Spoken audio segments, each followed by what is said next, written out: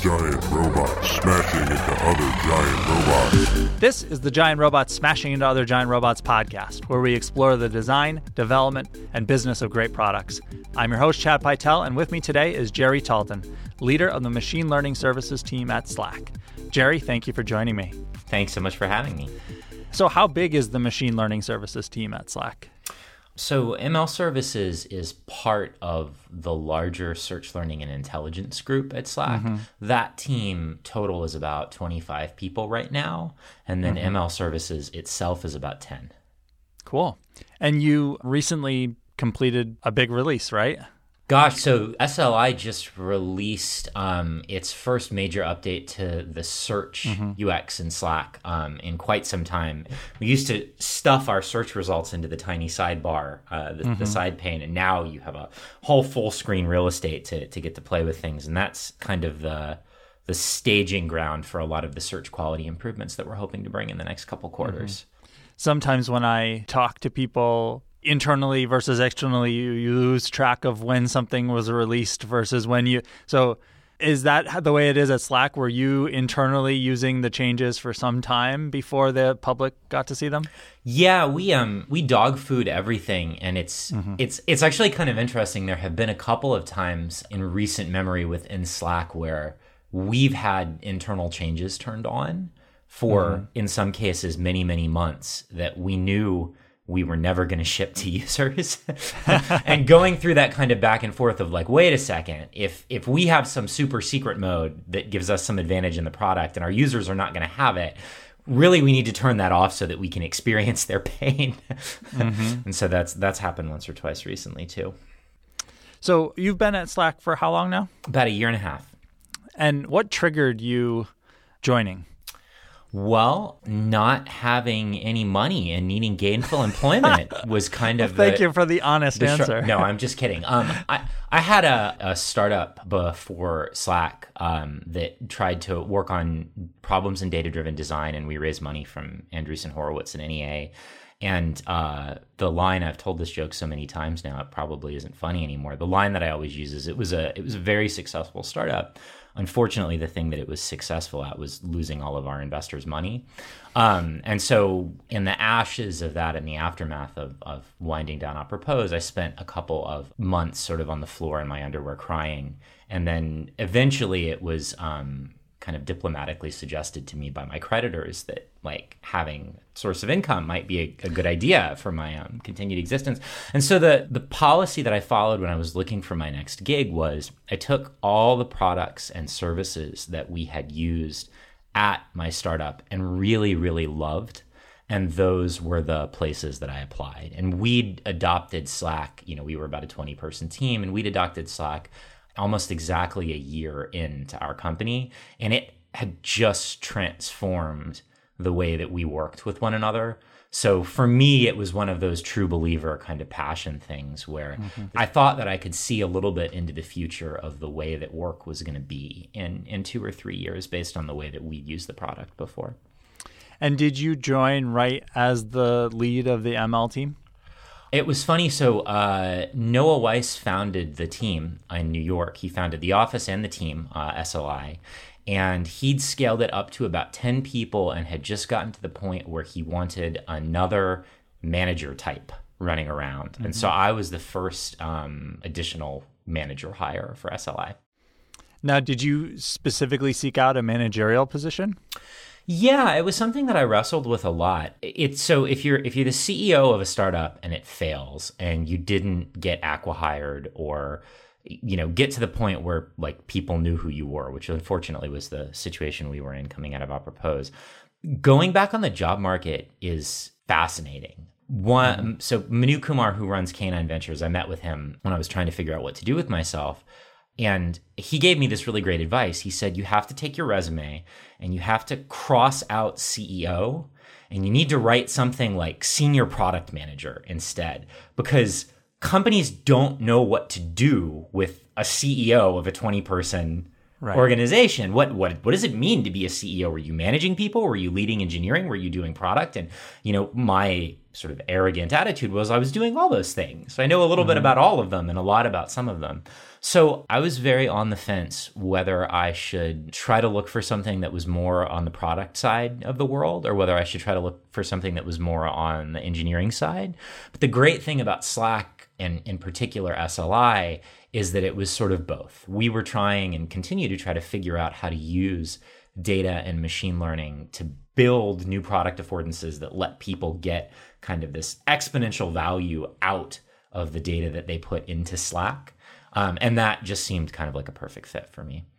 Building on that of what your team is trying to do you go into it thinking, well, this is a research, we don't know if this is going to work, we don't know what's going to come out of it, we're just exploring what might be possible versus we want to make this, our product do this, and we are going to ship this. It's not research. It's such a good question. What you just asked to me speaks to kind of the central challenge of doing this sort of work today. And if I have like a superpower, I think one of my superpowers is that I was fortunate enough to spend some time at Stanford and kind of hang out on the periphery of the D school down there. And it's very hard to go to Stanford and like get a degree in computer science and not get design thinking sort of beaten into you. Mm-hmm. And I'm still surprised as I go out in the world and I give talks and I ask people about how important design thinking is to them. To me, that's sort of the master algorithm for figuring out these thorny problems, because to your point, you have this chicken and egg problem when you try to build data-driven products. On the one hand, the space of things that you could potentially build is just vast, right? You could do this, you could do that, you could improve this flow a little bit, you could try to provide this functionality. Sorting through all of that and figuring out what the right thing to build is really hard. And you don't know what you will be able to build until you know what your data supports. And so you have to kind of marry the UX that you produce to what actually exists in the data that you have access to. But the problem is that you don't know what your data will support until you've built the machine learning model. Mm-hmm. And you don't know which machine learning model you should build until you know exactly what you're trying to do in the product. So you have this terrible kind of complex, wickedly hard design problem where you have these two constraints that you have to sort of jointly optimize and go back and forth between. And that really is the story of, I think, our team's life for the last year and a half. It's trying to bounce back and forth as fast as we can from saying, look, if we could put this in the product, this is what it would look like. And then on the other hand, can we build the model that would actually support this? Well, maybe not quite that, but we can get something that will do this. Now, what worlds open up with the ability to predict this thing, and so on and so forth. And so it's incredibly hard. And I feel like whenever I get to a new place, I always write the Don Knuth quote, premature optimization is the root of all evil, up on the wall. And it's funny, you can stare at that every day and still sort of ignore it. But we spend a lot of time trying to do the simple things with simple models and simple investigations into the data just to get a sense of kind of where we think it will land so that we can go in and think deeply about product. Is there anything where you feel like you were surprised by either the success of something you tried or the failure of it? Like you really thought the data was going to give you one thing and it turned out to be something different, or? Yeah, I'll give you one concrete example. You know, if you kind of look at machine learning right now as a field, what you see, especially sort of in the academic realm, is there's just this tremendous interest in everything related to neural network architectures. And if we're being very honest with ourselves, I think there have been a couple of results in the last year that have kind of shown that there's a bit of a hype curve thing going on. Like Google had this great paper where they showed that many of the like loss functions for GANs are all actually equivalent, and people were just publishing hyperparameter tuning. And if you ran any of the models enough time with enough random restarts, you get exactly the same thing. And so not to say that all of that work was wasted, but maybe it didn't have the impact that the people who worked on it had hoped.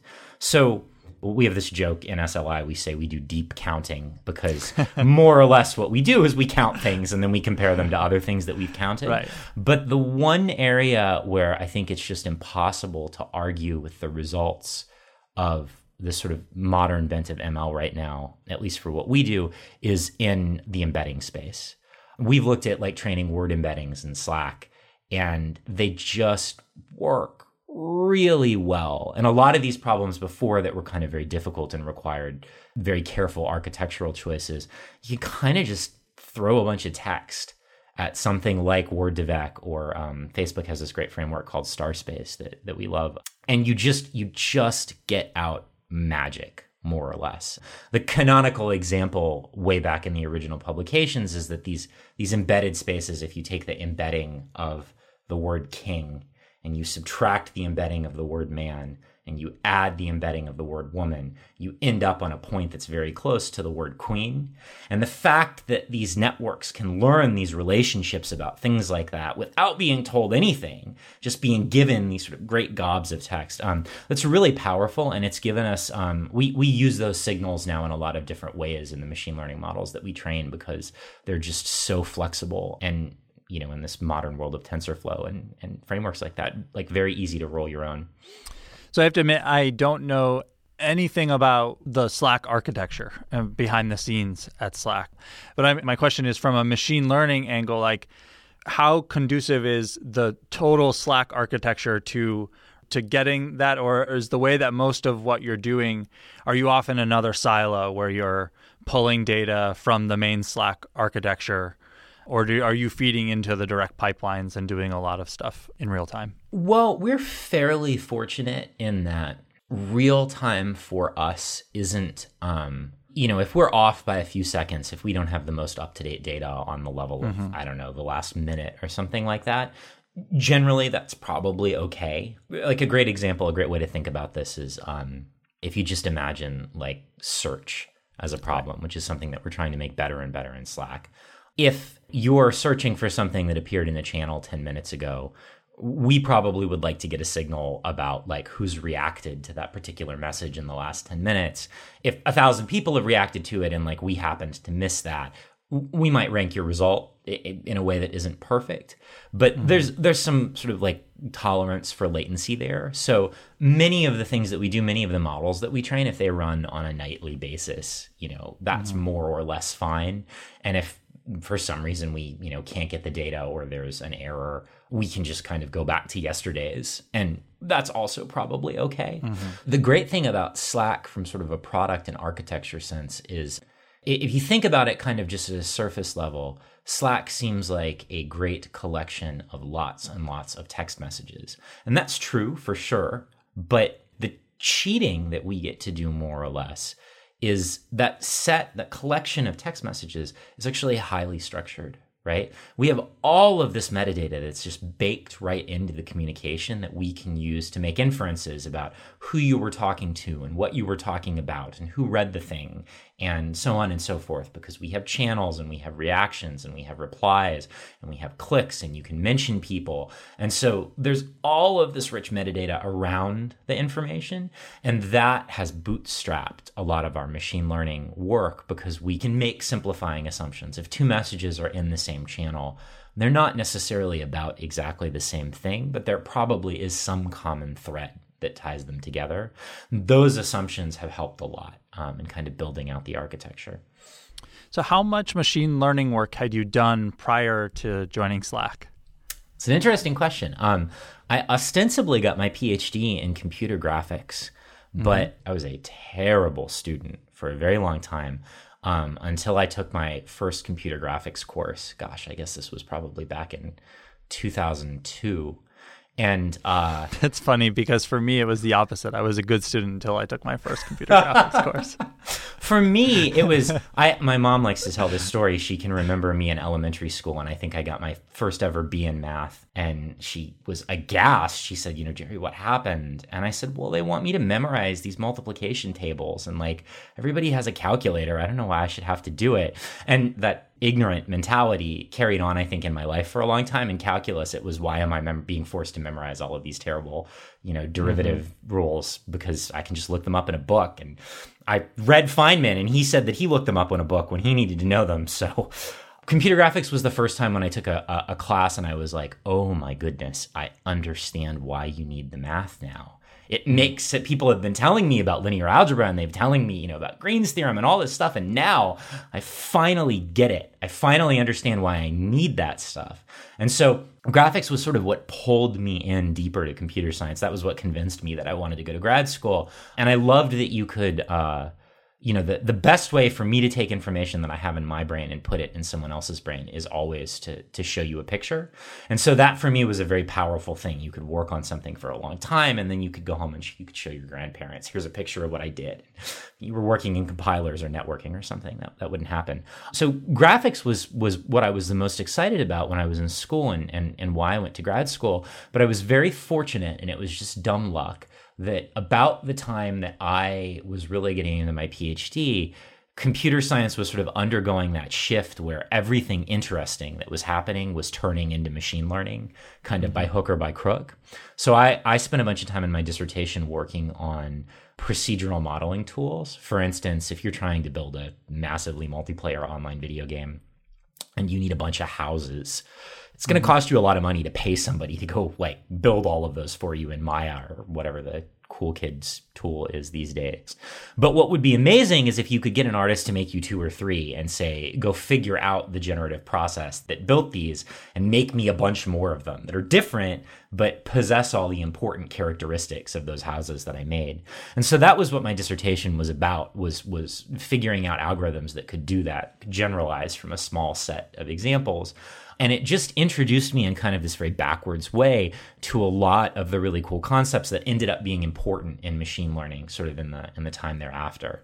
And so that was sort of my segue into the field. And then when we started Apropos, which was based on some dissertation work by my longtime collaborator, Ranjitha Kumar, it was just another example of we have all of this data and we want to solve predictive problems. And so we just kind of figured it out as we went along. So I always think my career is very interesting.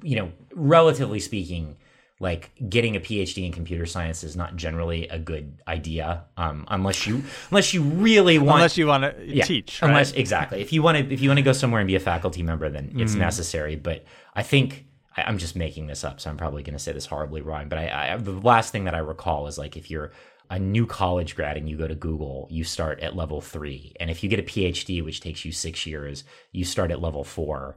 And if you went to Google at level 3, you could get promoted to level 4 in 18 months. And so that, the mathematics of that just don't work out. So it's not financially speaking the best idea in the entire world, but the power that it has given me, which I think is very valuable in my career, is I can look at people doing very complicated things and I can say, why don't we just try linear regression? Mm-hmm. And they are more inclined to listen, I guess, because I can always pull the, no, Mr. Talton is my father. You can call me Dr. Talton. So that part of it has been really valuable. And that notion of doing the absolute simplest thing, but understanding mathematically where that lands you, that I think is something that I kind of, picked up in grad school and carried on afterwards and has served me fairly well. So what is the biggest challenge that you personally face on a day-to-day basis in your work? Oh, gosh. I'm reticent to say this because it's going to make it sound like the team is terrible, which is exactly the opposite. I'm fortunate enough to work with some of the most talented and high EQ people that I have ever met in my entire career. And I promise I'm not getting paid extra for saying this. Slack is really filled with those kinds of people, which is amazing. But it's astonishing, when you make that transition to being a manager, however you do that. I don't think anybody can tell you, or if they do, you won't listen, how quickly things about people will immediately become your entire world. I had always sort of assumed, if you have 6 or 7 direct reports, that probably means you only get to code 2 days a week. And that is just not the way of the world. You've had some people far more experienced than me on your podcast to talk about this, but it's always so interesting that that transition that you make and how worthless you feel when you're first starting out, because your days used to be filled with producing artifacts that you were reasonably certain had value. And now, my typical day is I might have 4 or 5 meetings. I might write a document. I might pop into a discussion and gather some information and try to make sure that the decision that's being made is the right one. And you just go home at the end of the day and you're like, what did I do all day long? Like what use am I in the world? But I took this great class from Michael Deering, who runs the venture capital firm Harrison Metal in San Francisco. And Michael was an executive at eBay and at Disney for many years. And he teaches this class called General Management. And it's fantastic. I can't recommend it enough. But the thesis kind of behind it is that history has been littered with like brilliant entrepreneurs who were never actually able to get anything done. And the difference between the brilliant entrepreneurs who were able to get things done and those that weren't were people who had good managers around to take that creative spark of innovation and actually turn it into a repeatable, reputable, functioning business. And so I think the most important thing in software is always people. And that's mostly what my day is about. So you took that course. Are there other things that you've done along the way to try to get better at that? Yeah, I had an unusual advantage, which I didn't appreciate at the time. It was just very frustrating in the moment. But I always say that I learned to manage when I was a grad student. I was working on research problems that were too big and had too many moving parts for just one PhD student to go sit in a corner somewhere and write down some math and then produce a paper. So in order to get any work done, you sort of needed these teams of, maybe 2 or 3 other students, PhD students and a master's student and a couple of undergrads, and then the faculty member. And the phenomenal thing that I wish I could replicate for everybody about learning to manage in that experience was that you had absolutely no power. You couldn't fire anybody. You couldn't yell at them. You couldn't demand that someone do something because you had absolutely no power or authority over anything. And I think that was a phenomenal kind of starting point for establishing early ideas about what management is, because, not to be crass about it, but it is certainly in tech these days, like, if one company treats someone poorly, another one will just hire them, right? Mm-hmm. So everybody is sort of in some sense working for you out of the goodness, or working with you out of the goodness of their own heart.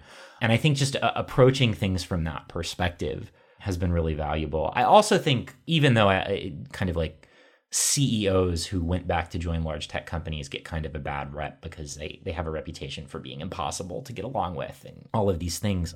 I think being a CEO, even though, we'd only raised a couple of $1 million and I was only responsible for 15 or 20 people, I think that was a fantastic experience as well, because if you don't do your job, the checks don't get written. Mm-hmm. And I don't mean that in like if the company fails sort of ways, but I mean like if you screw up and payroll doesn't run properly and people can't like pay their daycare providers, understanding that viscerally in a way where there isn't some giant entity that just produces money behind you that will kind of handle all those things, I think that helped make me very cognizant of like the responsibility that you have to take care of people.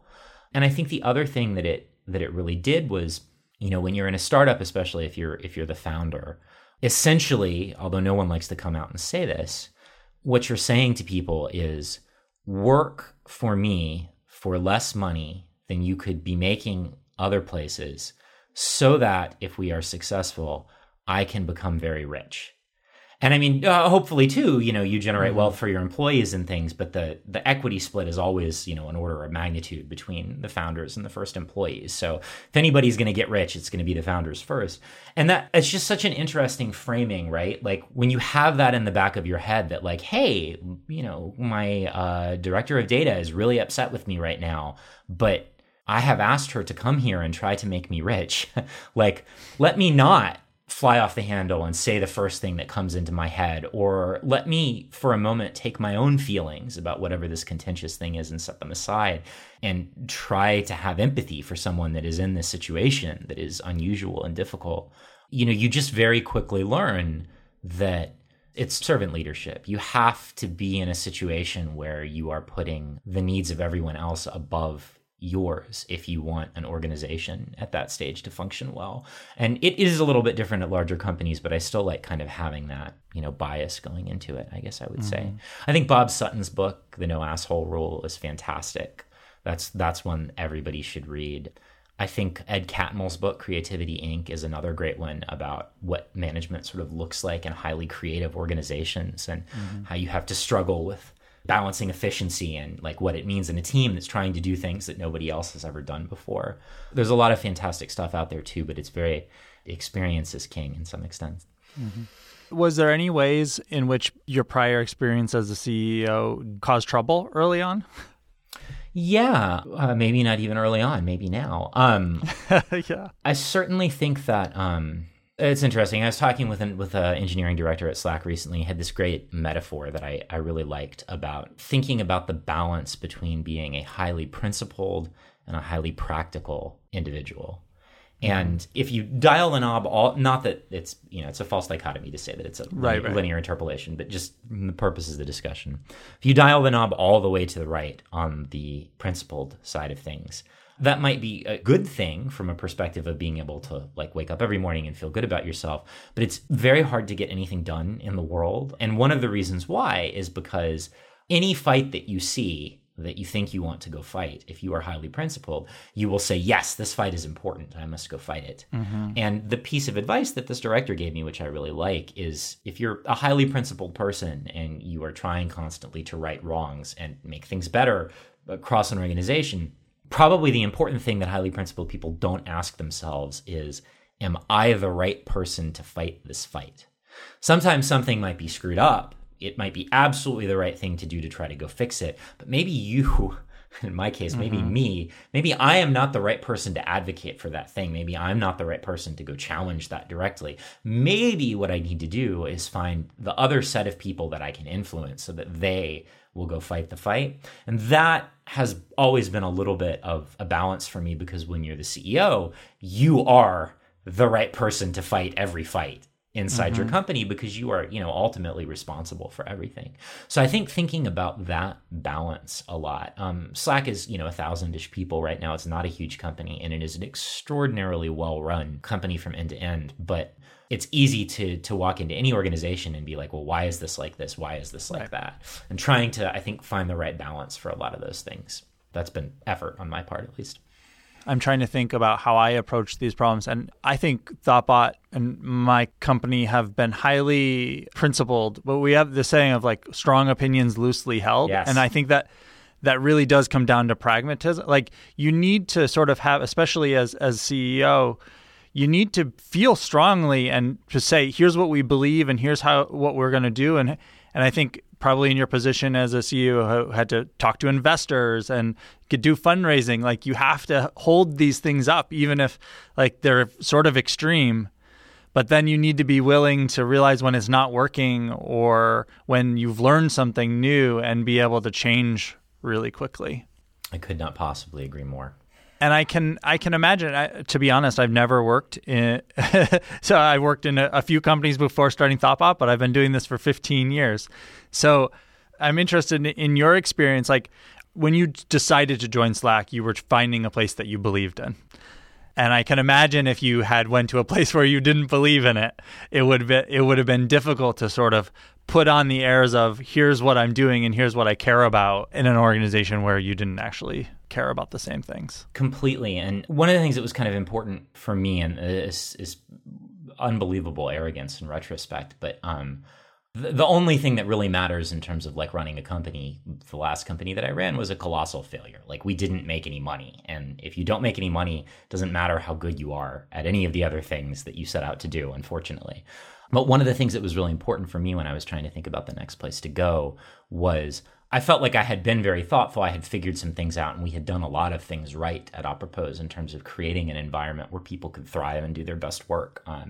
And I was really proud of that and sad to see it go. And so I wanted to go somewhere where I felt that the person leading the next thing, was more thoughtful than me. And of course they had to be better at the making money thing, which is the hardest thing by far, but also, was cared about all those things and had their head screwed on straight. And one of the things that I love so much about Stuart, our CEO at Slack, And of course, like the founding story of Slack is just crazy. If you're not familiar with it, you should go read it. Stuart Butterfield is the only person that I know who has managed to fail twice at starting video game companies and create two of the most important startups of like the last 2 decades. So the moral of the story is, if Stuart ever asks you to invest in a video game company, you should say yes. But one of the things that I really like about him is, and it's kind of pervasive in the way that, you know, he talks within the company and externally, is not by any means to say that he isn't brilliant and like hasn't worked his butt off for decades, but he really acknowledges that like there is just a strong component of luck in where Slack ended up. And so rather than thinking about the company and the organization as this thing where there's this manifest destiny for him to go explain to everyone the way that it should be and impose his vision on the world, but a certain extent of it is, we just have found ourselves in this amazing situation, right? This once in a generation situation. And like, how did it happen? I mean, the stars aligned to a certain extent, and the company seized the opportunities and the founders did an amazing job. But to some extent, it was just, we just got lucky. And now the responsibility isn't become very entitled as a result of that luck. It is make sure that we don't screw it up so that we give back kind of commensurate with this luck that came upon us. And that way of thinking about the world is so refreshing for somebody as successful as our founders are. But I find it very inspiring, and it makes it very easy to want to follow where they lead. One thing that's really important to me that I don't think gets talked about enough in the tech industry, and whenever I give talks, I always put up at the end, I kind of try to pull a Steve Jobs and do and one more thing. And then I take the last 2 minutes, and regardless of what the talk is about, I always talk about this. You know, we live in kind of this amazing time, especially if you work in technology, right? The wealth creation is just off the charts. I've seen that sketch. I can't remember which comedian it was, but somebody ranting about how out of whack our expectations are when we're like sitting on an airplane complaining that the Wi-Fi isn't fast enough, right? Like, you know, viscerally, my grandfather was born in 1921 in Big Island, Virginia, and he worked at a paper mill for the first 20 years of his life because that was what you did. It wasn't because he had an affinity for paper. It was just, you were in Big Island, Virginia. That's what you did. And so we live in this amazing world, and we have self-driving cars, and we have the internet in our pocket, and, you know, now we're going to have augmented reality and all of these kinds of things. And I think one of the things that I have seen in my career is because of that, and also we make all this money, because of that in technology, I think people feel guilty sometimes admitting that life is still very hard. And I wish that as an industry, we would do more to kind of recognize that like life can be very hard, despite the fact that we have all this privilege and we have all these opportunities and we live in this amazing world. Like life is still very difficult. And I have seen a lot of people who ostensibly are extremely successful struggle and, you know, in some cases lose the struggle.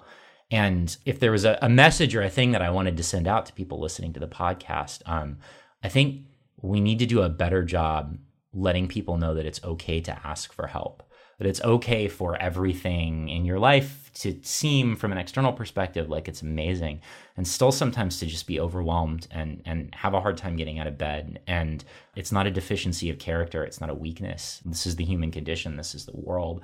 And so many of the smart people that I know struggle in those ways, and almost none of them ever feel comfortable talking about it in public. Mm-hmm. I think we need to do a better job as a community because we have this responsibility to one another to help as much as we can. And, you know, probably everybody that ever listens to me talk, I always say, there's always somebody in your life that would be happy to help if you just ask them for it. And sometimes the nicest thing that you can do for the people that care about you is just reach out to them when you need a hand. Mm-hmm. As a leader, what do you do to set up that environment for your team to be able to help each other, or for you to support them and everyone to feel comfortable and have a safe space for working on those kinds of things? I'm a big believer in the notion, you know, one-on-ones at this point, hopefully everybody that manages people does regular one-on-ones, and those are the employees meeting. And I make it a point as much as I can to try to discourage people from talking about work.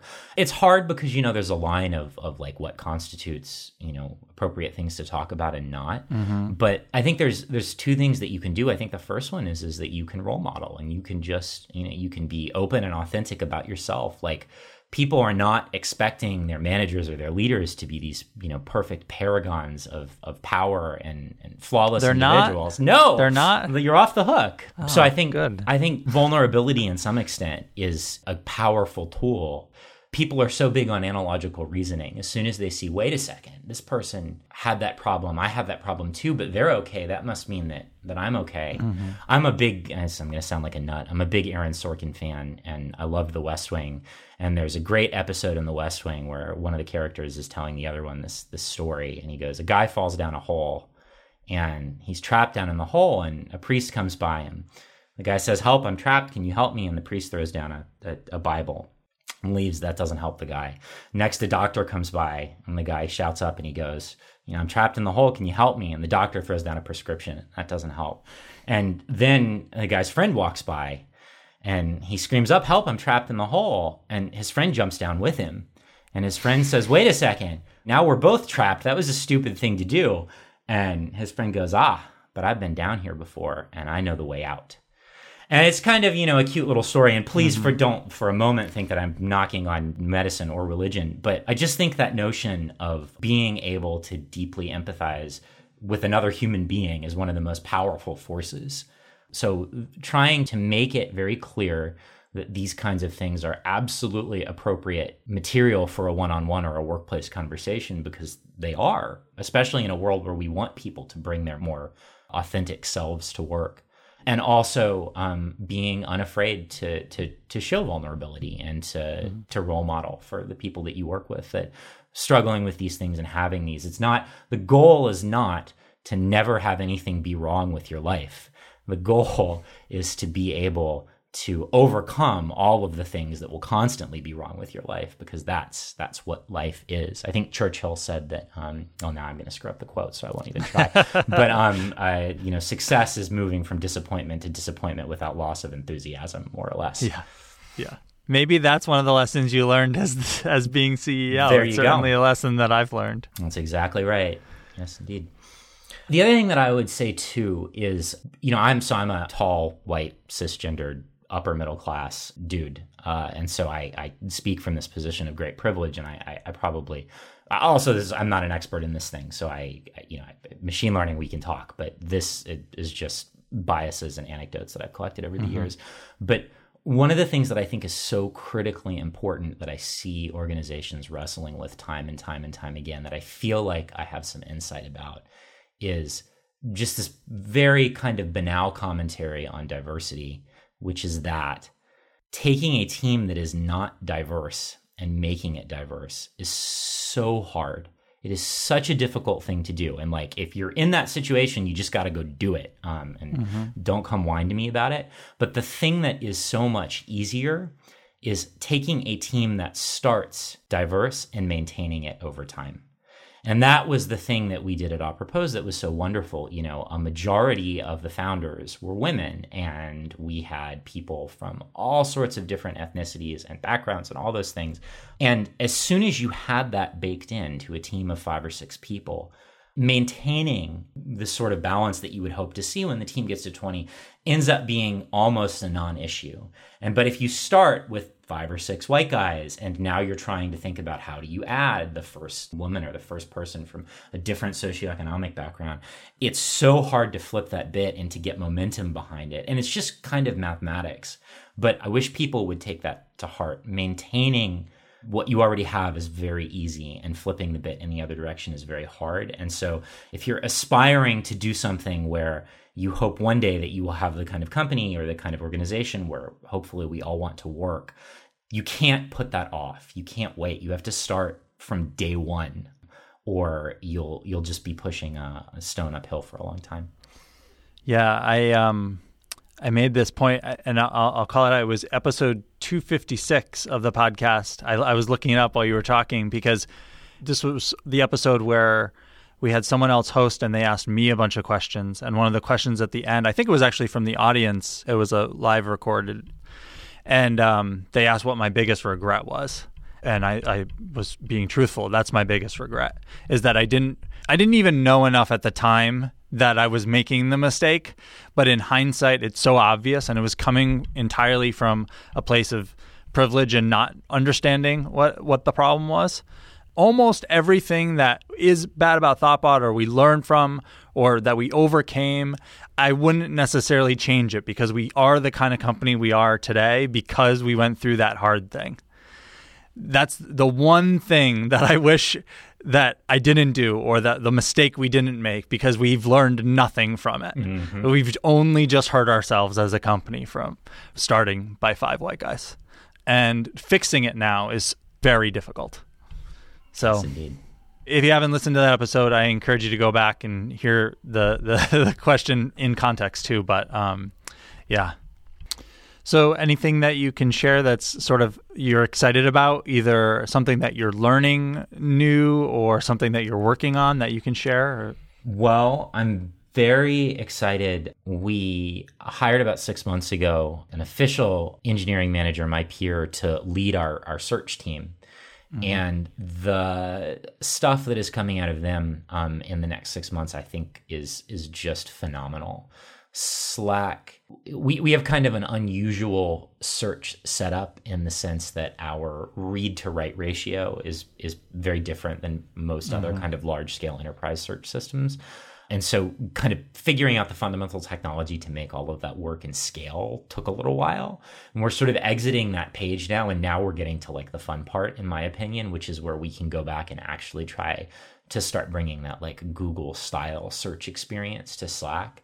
And so it may not, I mean, it's probably not a 3-month thing, but in the next 6 months or the next year, I think your ability to ask Slack questions and retrieve information and discover things, you know, in your team, in your workspace, in your organization is going to get better by like a couple of orders of magnitude. That's one of the things that I'm most excited about right now from a work perspective, because I think getting really good at that, making it as fast and easy as possible to find the information that you're looking for, as Slack captures more and more of just everything about how we work and how we communicate, making it easy to retrieve that and find exactly the most relevant thing for whatever question you have at any point in time. I think that's a superpower that we're going to deliver to millions and millions of people. So I'm super excited about that. And I know from talking to a lot of people, machine learning is a big deal right now. A lot of people are interested in it. Do you have any advice for people who are, you know, they either have a computer science degree or at least they're a working developer, but not in machine learning?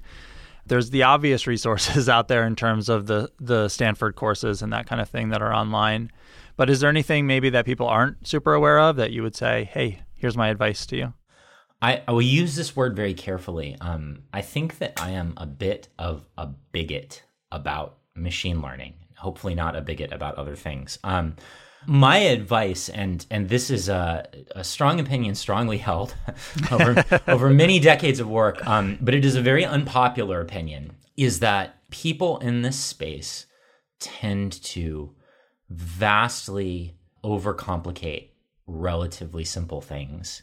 And so if I was someone trying to get into machine learning right now, I would resist the temptation to jump to the forefront of knowledge. And I would spend a lot of time learning things that don't even really sound like machine learning, but are just simple, basic math. Pedro Domingos has this great paper, A Few Useful Things to Know, about machine learning that was published in CACM a while back, and his book is also excellent. But he lays out this subset of things that are obviously true that people forget all the time. And one of them, for instance, is that simple models with more data beat more complicated models with less data. So if you have a choice between trying to do some extra engineering to increase the mathematical complexity of your model or getting 10 times more training data and throwing it at the system that you already have, you should do the latter every single time until you are absolutely convinced that you cannot make your current thing better just by giving it more data. Another thing that I always tell people when they wrinkle their nose is the right first machine learning model is always a heuristic.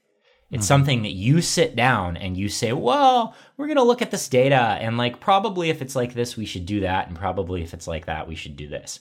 That is what you should do first to validate that there is even enough pattern in your data to learn anything from it. You should replace your heuristics with more complicated rules only when the heuristics get so complex that you can't maintain them anymore. That's the trigger for when you should go try to learn something. It's very important to remember, like, even huge companies, even if you look at Google and you look at like their AdWords model, I don't know if it's still like this today, but for years, it was just a logistic regression.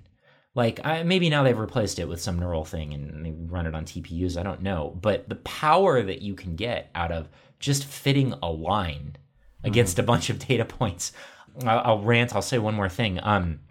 Pedro Dominguez, who has that great article, he has another paper that's about 10 years earlier, and he looks at naive Bayes, which is one of the simplest machine learning models that you can train and deploy. You don't even really train it. You just count probabilities and do a division. There you go, deep counting again. And the thing about naive Bayes, the reason why it's not good, is because it assumes as a precondition to the model that all of your parameters are independent. So if you have a dependency between two of your features, like for instance, if you're both tall and this other thing takes some special action, you know for a fact that naive Bayes cannot take into account those sorts of dependencies. So it's this very simple model. It's so simple that it seems stupid because the world, of course, is filled with dependencies. And Professor Domingos has this great paper where he proves that for a huge class of problems with very well understood and complex conditional dependencies between the variables, naive Bayes still gives you the optimal solution. And this seems counterintuitive, but the reason why is because many times if we're trying to classify things, we're just trying to get a splitting plane that sits between one set of points and another set of points. It doesn't actually matter that much exactly which plane we draw, as long as we get one that splits them. And so again, this notion of do the simplest possible thing until you have convinced yourself that you cannot use the simple thing anymore, and only then kicking and streaming should you sort of be, let yourself be dragged towards more and more complexity. That is my number one piece of advice. I feel like I could shout that from the rooftops and people still wouldn't listen, because training a recursive neural network with a long short-term memory and dropout and all these other things is just, it's too much fun. But I've never seen a team that couldn't benefit from simplifying their machine learning infrastructure. You also need that to establish a baseline, right? Like if you don't establish a baseline, you don't know whether the new thing you're doing is good at all. That is so true. And sometimes that's a useful cognitive trick, I think, is don't tell yourself we're going to do linear regression because we think it'll actually work. Just tell yourself you're doing it so that you can establish a baseline and then go and try and beat it. And once you've beat it, swap in the other thing. But you might be surprised by how long it takes. Thanks so much for sharing. I really appreciate it. I appreciate your time. If people want to learn more or follow along with you or get in touch with you, where's the best place for them to do that? They can follow me on Twitter at Jerry Talton, and they can follow me on the web at jerrytalton.net. Thank you very much, Jerry. Have a great day. Thanks so much. Same to you. You can subscribe to the show and find notes for this episode at giantrobots.fm. If you have questions or comments, email us at hosts@giantrobots.fm. And you can find me on Twitter at cpytel. This podcast is brought to you by Thoughtbot and produced and edited by Tom Obarski. Thanks for listening, and see you next time.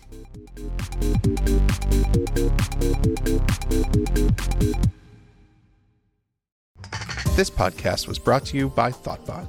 We are experienced designers and developers who turn your idea into the right product. With local studios in Boston, San Francisco, New York, London, Austin, and Raleigh, let's build something great together.